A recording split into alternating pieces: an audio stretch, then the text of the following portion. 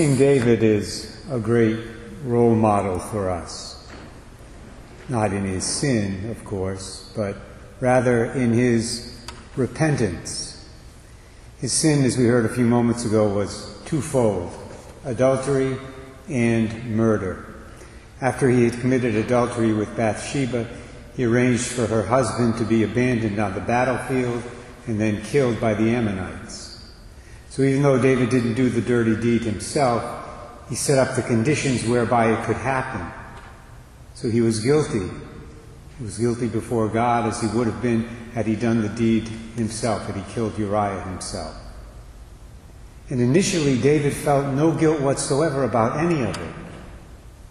He had silenced his conscience to such an extent that he was able to go about his life, his daily life, without giving it a second thought, as if nothing had happened. He obviously is not a good role model for us in that regard. But when Nathan the prophet confronted him with his sin by using the example of somebody else's transgression, David repented. And the Bible indicates that he repented immediately. He said to Nathan, "I have sinned against the Lord." And that's the first way that he's a role model for all of us.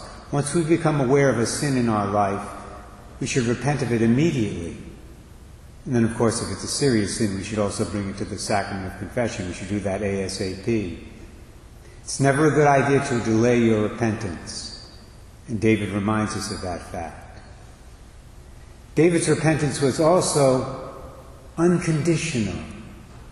There were no strings attached to it. After David repented, Nathan told him that the child who had been born of his adulterous union with Bathsheba would not live. This would be a temporal consequence of David's sin that the king would not be able to avoid, even with a great deal of prayer, even with a great deal of fasting. But after the child died, David never rebelled against God. He never took back his repentance. His repentance was unconditional, as ours should always be. And also his repentance was without excuses. That's the third way in which it's a model for all of us. David didn't say to Nathan, "Well, you know, Nathan, I never intended for all this to happen. I just invited Bathsheba over for a little coffee and cake one afternoon, and you know how it goes. One thing led to another, and here we are." No, David simply acknowledged the sin. Period. No long explanation, no trying to lessen his guilt, just sincere repentance.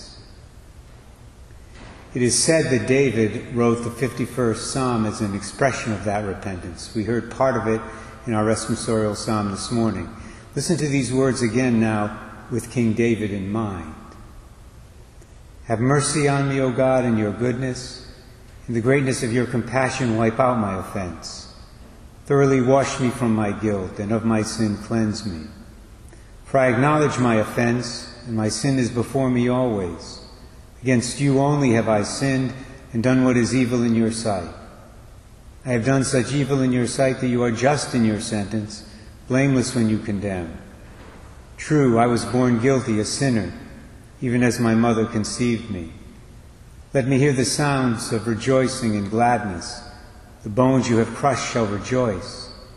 Turn away your face from my sins and blot out all my guilt." We pray today that the Lord will give us those very same sentiments when we repent of our sin.